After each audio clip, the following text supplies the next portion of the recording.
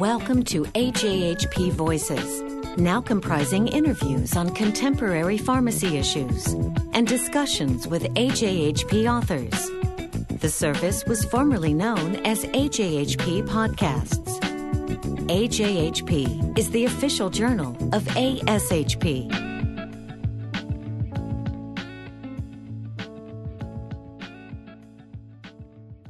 This is William Zellmer for AJHP Voices, speaking with Dr. Michael Cohen, president of the Institute for Safe Medication Practices. As was noted in the January 15, 2014 issue of AJHP, ISMP is celebrating its 20th anniversary as a nonprofit patient safety organization. Dr. Cohen is a graduate of Temple University School of Pharmacy in Philadelphia, and before his work with ISMP, he had experience in clinical pharmacy services at Temple University Hospital, and he had served as director of pharmacy at Quakertown Community Hospital. He's received many accolades for his work in patient safety, including being recognized by Modern Healthcare magazine on 4 occasions as one of the 100 most powerful people in U.S. healthcare. Mike, thank you very much for taking time to have this conversation with me. I'd like to note that you began making your mark as a strong advocate for improving medication use safety when you started your monthly column on medication errors in the journal Hospital Pharmacy nearly 40 years ago now. What's been the source of your passion, your inspiration for this long-standing, outstanding work? Well, thank you, Bill. Well, I'm a pharmacist, so like my colleagues in pharmacy, the first thing in our mind is to keep patients safe from harm from medication. So that has been a driving force for me almost since the beginning. Actually predates the beginning of the medication error column in 75. Yeah. And I had a strong clinical background as well. I practiced right out of school. Just about after a few weeks of orientation, I practiced on a 56-bed men's surgical ward, so worked directly with the doctors and nurses and, saw a lot on my own, recognized there really was a need to address so many of these things. It just seemed like they were pretty easily reversible. A lot of the product issues, for example, or practice issues just seemed like there could be an easy fix if we tried. Mm-hmm. It's interesting that the website for ISMP really shows an impressive array of activities focused on medication safety. Broadly speaking, what are the main activities of ISMP? Sure. Well, obviously the medication error reporting program is our flagship quote-unquote product. Actually, it's something that we've conducted on our own as part of our overall advocacy.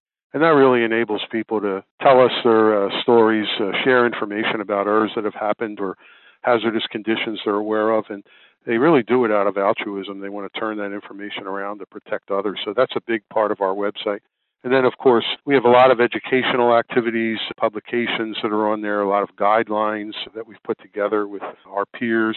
We do a lot of advocacy with FDA and other governmental agencies. That's part of it as well. And we have, other areas that link to patient information and drug information. We have a consumer website. That's a big part of it as well. We do consulting after there's been a serious error. We do proactive consulting as well. We do a lot of answering of questions from the field. And we do have a section called MedErrors, which does reviews of pending products for trademarks, packaging and labeling safety, etc. So that's been a big part of what we do as well.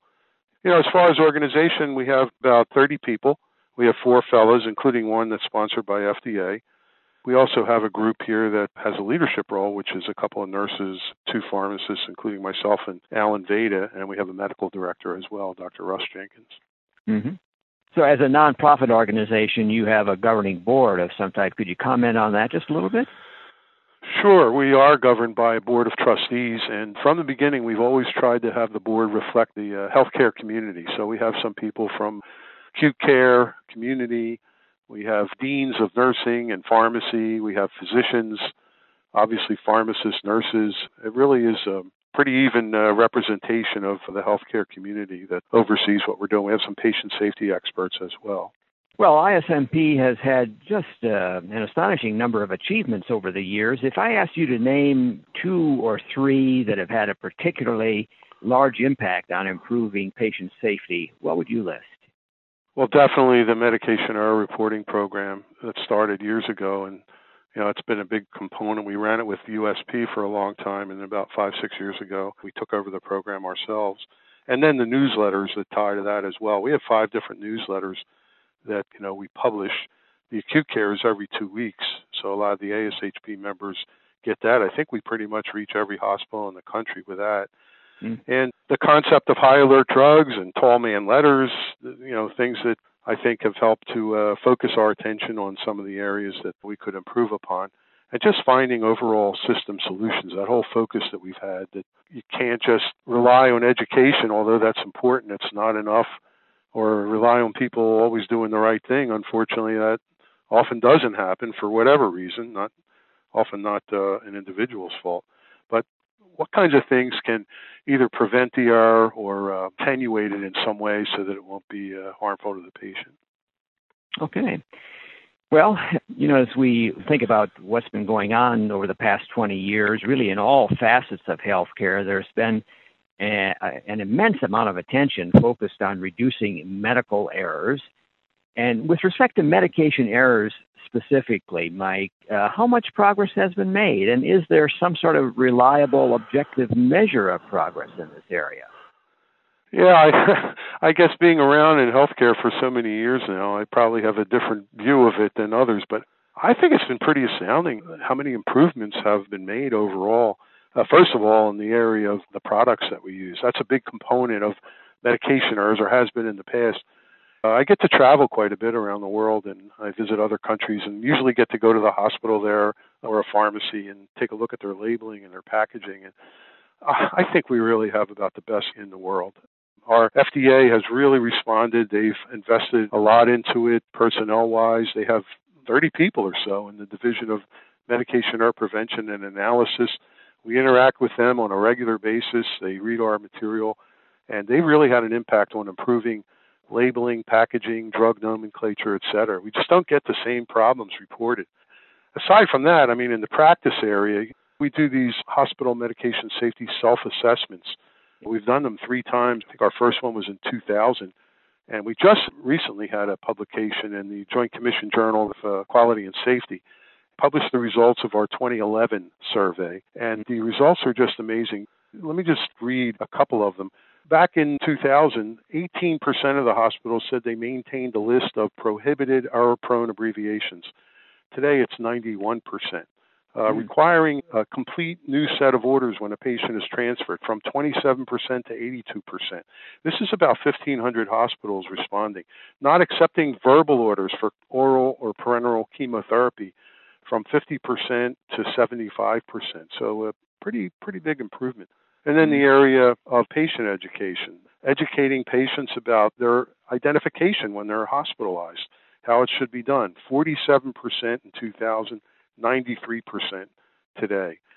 There's other areas too. I hope people will take the time to read this because they really need to congratulate themselves. But another area with quality processes and risk management, surveying practitioners periodically to assess culture. 9% did that in 2000. 84% of hospitals do it today. So really dramatic improvement in so many areas. I'm very happy to see that. Sure. Well, and I think the things you're talking about are, in fact, important. They show how systems have been changed, how processes have been changed. But what about outcomes, Mike? Is there anything that can be said about the rate of medication errors and how that has changed over the past 20 years or so? Well, you can look at that in different ways. It's really difficult to pool data nationwide. Probably the most accurate types of studies have been the direct observation studies that some hospitals do. I don't know that it's pooled and made available on a national level, so it's really hard to tell. However, our focus has always been on the things that are serious, but maybe not even so serious, but could be serious, and that are actionable, things that you could do something about. And there's where I think we've made biggest improvements. So I do think patients are safer today. Yeah.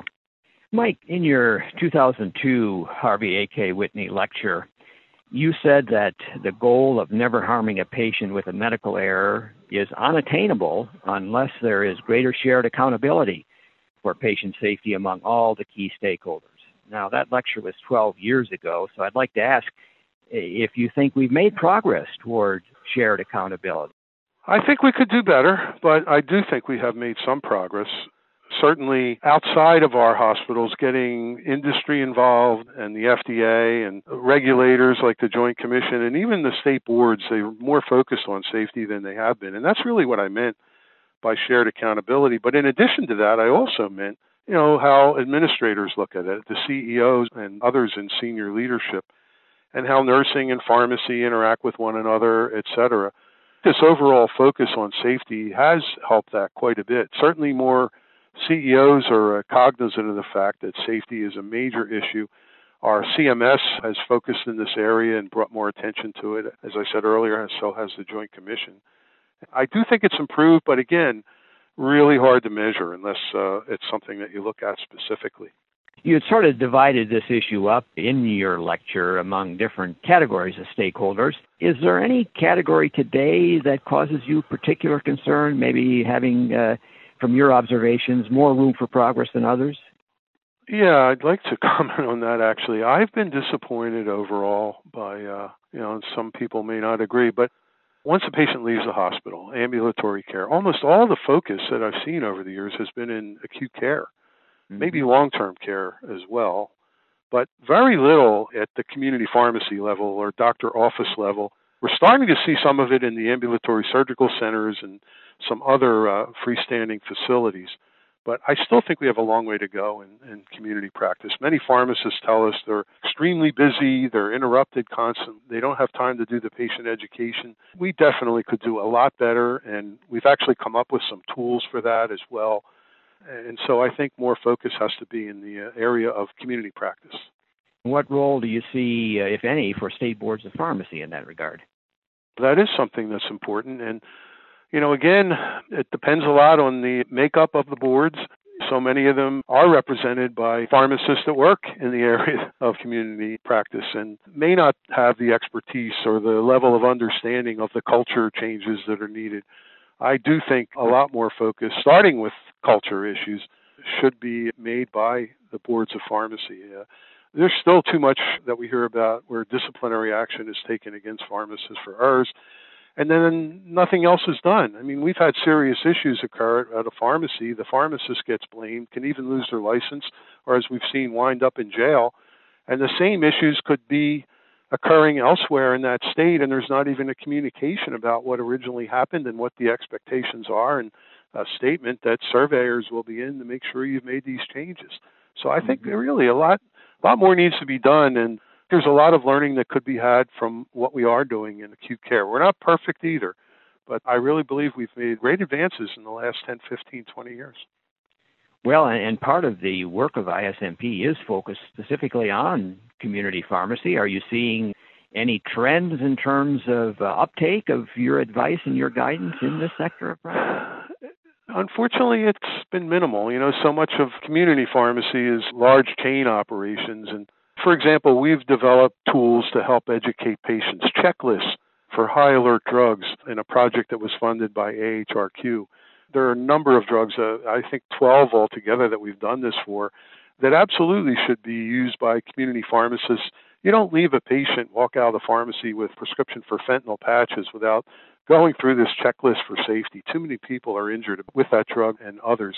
And then we have other tools, too, that even software that was designed as part of that AHRQ project to allow pharmacists to detect the probability of error and then plug in our prevention strategies, at various types of prevention strategies to show what improvement they may expect based on their experience, the number of prescriptions that they fill, their staffing, their present practices, et cetera. All that is built into the software. And it's free, and unfortunately, it's not being as widely used as we meant it to be. There are tools out there. We have a failure mode and effects analysis tool. We have a root cause analysis tool for community practitioners that we're currently working on in cooperation with NAPP. That should be available very, very shortly. So I hope people will take advantage of this. Yeah. Yeah. Well, as you point out, when we think of the community pharmacy sector, it's really dominated by a few of the large chain drugstore corporations. Have you had conversations with the executive leaders of those corporations about this issue? And if so, what kind of response do you get from them?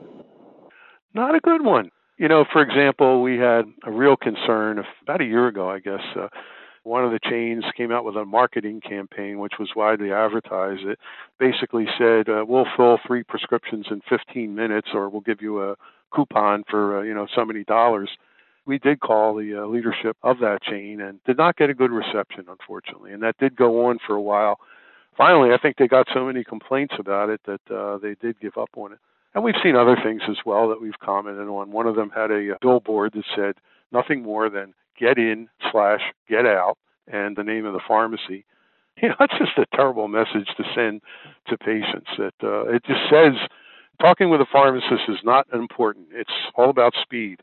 We get concerned about that. Now, in that second case there, I have to say that it wasn't long that we saw the disappearance of that particular billboard, and it hasn't come back. We haven't always gotten the greatest reception because I think we are somewhat critical at times of the way things have been going in community. I don't know if that has anything to do with it or not. I hope not. Yeah. Well, I have to say, though, that there are some chains that have shown us that they're very serious about safety, and they've developed whole departments, for example, that look at this and review the errors that get reported.